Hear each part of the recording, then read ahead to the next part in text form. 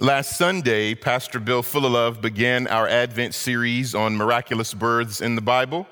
And today we continue in our series in the book of Judges in chapter 13. By way of reminder, these messages look at specific births, God-purposed births that have significance for the Bible's unfolding reality for redemption and salvation.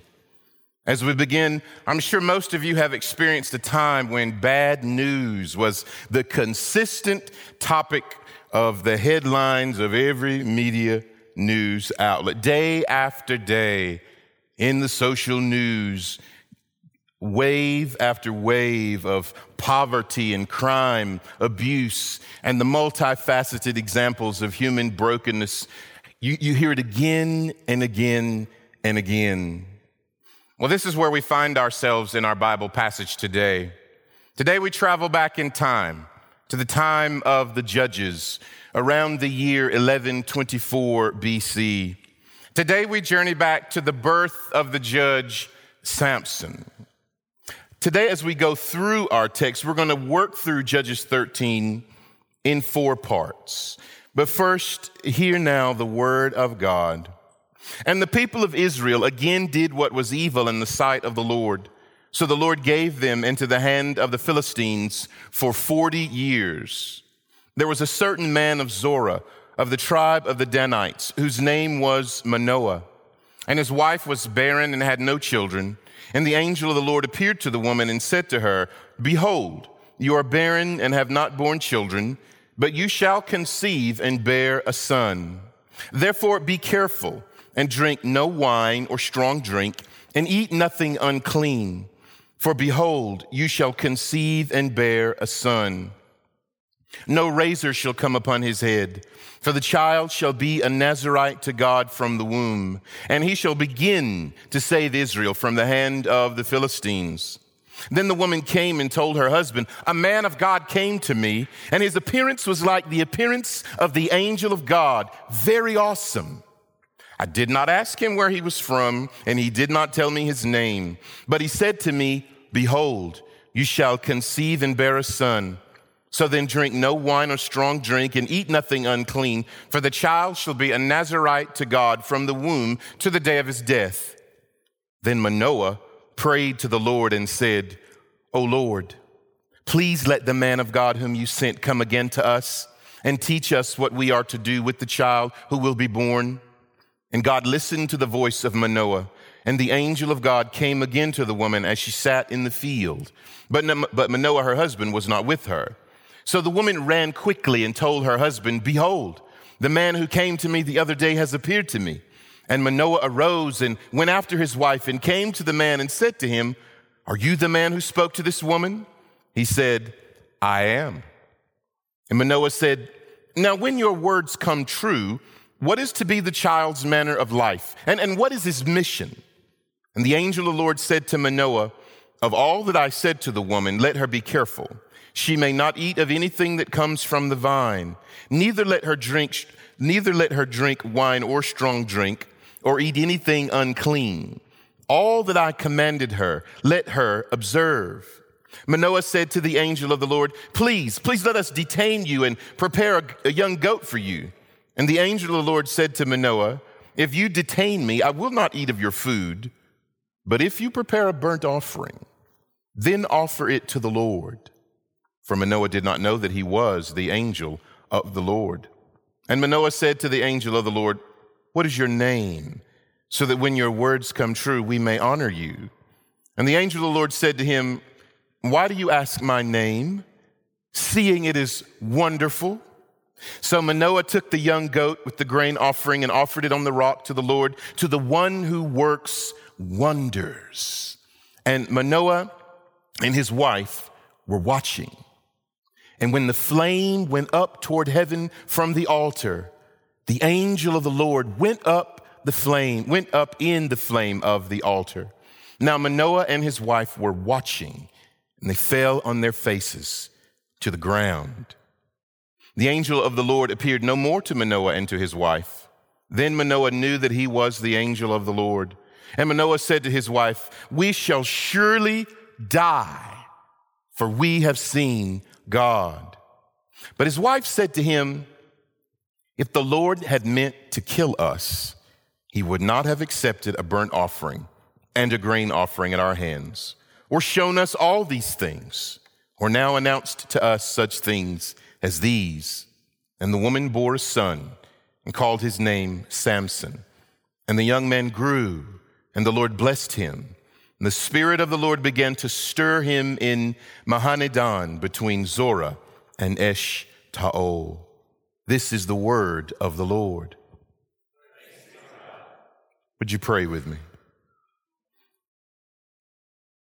Spirit of the living God, grant us light to see and to walk in your word and in this world as your people for your honor, your renown, and your glory. In Jesus' name, amen. Number one, we are introduced to a problem.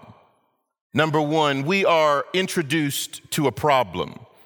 Our passage starts with a problem, a major problem, a recurring problem in the life of the people of God. The people of Israel, God's chosen people, are repeat offenders, if you will. There's a phrase that as you read the book of Judges, you're going to see it again and again and again. It is this: God's people do evil in the sight of the Lord. Here is a people God has called his own. He has instructed them to worship, to walk with, and to obey him. And if you do that, life will be well with you. God delivered this people out of bondage, out of slavery in Egypt. God worked incredible miracles in the sight of this people, assuring them of his supremacy over everything. God used Joshua to lead Israel into the land of promise, where they would have a new beginning as God's people. They are to be what the surrounding nations aspire to be like. They are to be a light to the nations. But God's people have a problem. Time and again, they return to pursuing and committing evil deeds, evil thoughts, evil living. The collective heart and actions of the people are godless rather than God-loving. In the opening chapters of Judges, in chapter 2 in particular, you read this: "And the people of Israel did what was evil in the sight of the Lord and served the Baals. They abandoned the Lord, the God of their fathers, who had brought them out of the land of Egypt. They went after other gods from among the gods of the peoples who were around them, and bowed down to them. And they provoked the Lord to anger." The Bible says they committed evil in the sight of the Lord. We should keep in mind, you all, that the scriptures teach us nothing is hidden from the Lord. Nothing. Nothing. God is ever present. He sees your thoughts and mine. He knows our every movement, our every action. He is indeed very well acquainted with you and me. In the sight of God, this people, they choose open rebellion. They choose swiftly passing godless personal preference. They serve empty idols. God's life-giving instruction, which he gave to the people through Moses as they stand on the plains of Moab before they cross the Jordan to go into the promised land, they forget all of that. They ignore that, and they sin against God. As a result of the problem, God disciplines his people with judgment. Well, what does he do? God places his people, I like to think of it this way, under a disciplinary providence. God gives the Philistines power over Israel. But we need to remember here that the Lord disciplines those he loves.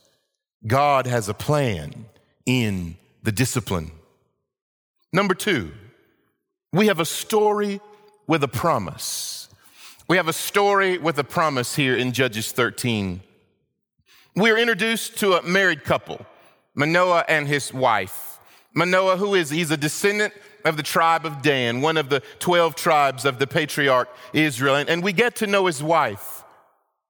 She's barren. She has no children. And then one normal day, the wife has an incredible encounter. An angel of the Lord appears to the woman with a promise. The angel of the Lord tells her, you're going to conceive, you're going to have a son. And then he gives her all of these very specific instructions about this particular son. He says the child is going to be a Nazirite to God all of his life, from the womb even until his death. Well, what was a Nazirite? A Nazirite was someone who took a vow of consecration to God to be separated for God's purposes. It was something that I would make a vow to do. What's different here is the angel of the Lord tells her the child will be a Nazirite from the womb until his death. God makes the declaration. And then the angel of the Lord gives the woman a promise about the child. In verse 5, we read, and he shall begin to save Israel from the hand of the Philistines. He shall begin to save Israel from. Number 3, the people are given a savior. We began with a problem. Then we see we have a story with a promise, and the promise is a savior. The people are given a savior. The angel of the Lord promises that the son of Manoah and his wife will be a savior. He will begin to save, to deliver. He will begin to rescue the Israelites from the hand, from the power of the Philistines. Well, what about this angel of the Lord? Who is this angel of the Lord? What is he up to with Manoah and his wife? What is his importance to Judges 13, as well as the rest of the Bible and all of reality? In our passage, Manoah's wife, in her excitement, she tells her husband what happened to her. We read this. A man of God came to me, she says. His appearance was like the appearance of the angel of God. Very awesome, splendid, brilliant, breathtaking. I didn't ask him where he was from, and he didn't tell me his name. And if you'll allow me to paraphrase, but he did tell me this. And she recounts the angel of the Lord's promise and instructions. But Manoah's like, I got to hear this for myself. He goes to God in prayer, and the angel of the Lord comes again to the wife. Of course, she quickly goes and retrieves Manoah, and he gets there and he asks several direct questions. Are you the man who spoke to this woman? I am. When your words come true, what will be this child's manner of life? What is the child's mission? The angel of the Lord again confirms what he told the woman. But what I want you all to hear is this. Not that I didn't want you to hear all of that. I want you to hear that too. The angel of the Lord comes to this couple with good news. The angel of the Lord comes to this couple with good news about their son for the people of God. Bad news is going on all around them. God has placed them under the oppression of a godless people. The angel of the Lord comes during a time of discipline to give much needed good news. Well, who is this angel of the Lord? I submit to you that the angel of the Lord is the pre-incarnate Jesus Christ. He is the second person in the Trinity, in the Godhead of the Father, the Son, and the Holy Spirit. Theologians call this example in the Bible a Christophany, a time when Christ appears before the New Testament. Manoah asks the man's name, and he gets this response. Why do you ask my name? Seeing that it's wonderful. In your English Bibles, you read the angel of the Lord, capital L, capital O, capital R, capital D. In the Hebrew, we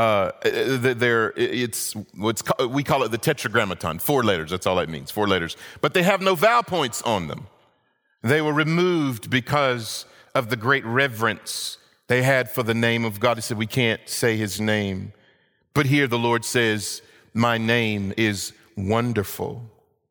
Manoah and his wife learned that the angel of the Lord is God after they give a burnt offering and grain offering to God. Look again at verses 19 to 20. Manoah, he takes the young goat with the grain offering. He offers it on the rock to the Lord, to the one who works wonders. And him and his wife, they're watching what's happening. And as the flame rises to heaven from the altar, the angel of the Lord goes up in the flame in the altar all the way into heaven. They fall with their faces on the ground. Interestingly, the angel of the Lord, he refused to eat, but he told them exactly what to do in order to please him. Offer this sacrifice. Give it to God, to the one who works wonders. And as the sacrifice, this offering is being burned, flames and smoke rising heavenward, the angel, the second person of the Trinity, he steps into the offering fire and rises into heaven. He accepted what they offered, just as he had commanded them. Notice Manoah's response in verse 22. I imagine he's like, oh no, we're going to die. We've seen God. Panic and fear and despair fill him, but listen to the response of his wife who has kept her cool all this time. If the Lord had meant to kill us, he wouldn't have accepted the burnt offering or the grain offering at our hands. He wouldn't have shown us all of these things. He wouldn't have announced to us such things as these. The angel of the Lord, the Son of God, the second person of the Trinity, came down with good news of deliverance for the disobedient people of God. God promised these parents a deliverer, a Savior who would begin to save his people. The son is born, and they name him Samson. But this is only part of the story. This is only part of the story, you all. And you say, well, Terrence, what you talking about? Where are you going? Number 4, God gives us the greater Savior. God gives us the greater Savior. Church, Judges 13 is a story that is a part of a greater story. A story that involves each and every one of us from the first man until the very last one when the Lord Jesus returns. Judges 13 and the situation that it addresses points forward to another Savior. Judges 13 points to the greatest Savior, if you will, the Lord Jesus Christ. Well, for us to understand how Judges 13 points to Jesus, we have to first realize something about us. The Bible searches us. It goes into our hearts. It questions everything about us to bring us to our knees and say, oh God, I need you. We are like ancient Israel. We have a major problem. We have a recurring problem. We have a sin problem. We have an idolatry-loving problem. We have an I think I am better than this person or that person problem. We have an I don't need God problem. We have an I don't need Jesus Christ problem. We have a that's your truth, but not my truth problem. We have a my tribe, my people is better than you and your people problem. We have a vice problem. We have a lust problem. We have greed problems. We have alcohol problems. We have pornography problems. We have jealousy problems. We have a problem of unbelief. We have a problem of disobedience. We have an I think I am God of my life problem. We have a missing the mark of the standard of God's glory problem, and it affects each and every one of us. We have a major life-altering problem, and we are powerless to do anything about it apart from the intervening love and grace of God. I was a little surprised to see John 3:16 pop up there because it's a part of my sermon today, y'all. You remember John 3:16, right? Many of us had to memorize John 3:16 at a young age. John 3:16 tells the greater story that Judges 13 points to. Both passages teach us that God is patient, merciful, gracious, good, and giving, loving, wise, forgiving, hallelujah, and a Savior, the Savior. For God so loved the world that he gave his only Son, that whoever believes in him should not perish, but have eternal life. I remember my theology professor, Dr. Douglas Kelly, down at RTS in Charlotte, quoting John Owen about John 3:16. He said, "For God so loved the thing that hated him most, that he sent into this world his only Son for us." We are the ones who hate God most, our Creator. God so loved disobedient rebels like us that he sent into the world to rescue and deliver. He sent his only Son. Our Advent candle today is about that love. See the magnificence of the Bible here, you all. In Matthew, in a dream, an angel appears to Joseph instructing that Mary's gonna have a son, and he says to name him what? Jesus. Why? Because he will save his people from their sins. In Luke, the angel Gabriel appears to Mary, telling her she will have a son whose kingdom will have no end. Jesus Christ, the Son of God, is the greatest, and he is the only Savior who pays the debt that we owe to God for our sin. And he reconciles us back into right relationship with God. Samson was a savior that God appointed to begin to save his people during the time of the judges. But Jesus Christ is the great Savior, you all, that God has appointed to save to the uttermost. I remember one time I was at a conference in Atlanta.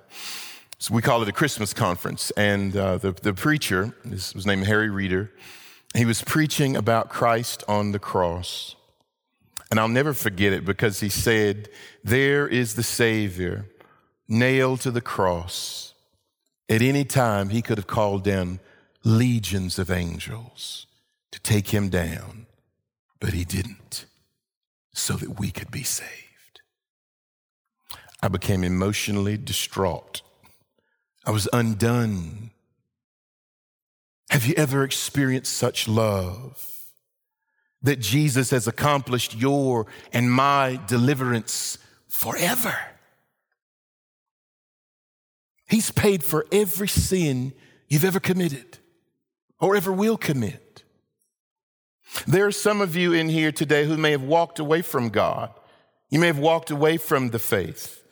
Maybe you're here and you don't know the Lord Jesus Christ. Today, God has provided a Savior, the Savior for you. Amen. Or if you're watching today, he's provided a Savior for you. Today, God is patient. Today, God is merciful. Today, God is gracious and loving. Today, God is forgiving. Today, the Lord wants to be your Savior. This table here in front of us down here is a visual representation of God's promise to you and to me that Jesus Christ has paid the price we can never pay. Jesus. This table is a visual aid of God's patience and mercy and grace to all of us. Today, Jesus is present. Today, Jesus is your Savior and wants to be your Savior. Today, Jesus is the same yesterday, today, and forever. Would you pray with me? Our Father and our God, we thank you for the opportunity to hear your word. And Father, we so thank you for providing for sinners, for rebels like us. You have provided salvation. Our sins are paid for. Lord Jesus, we thank you for loving us. As we come to your table, we pray, oh God, you would commune with us. This we pray in Jesus' name. Amen.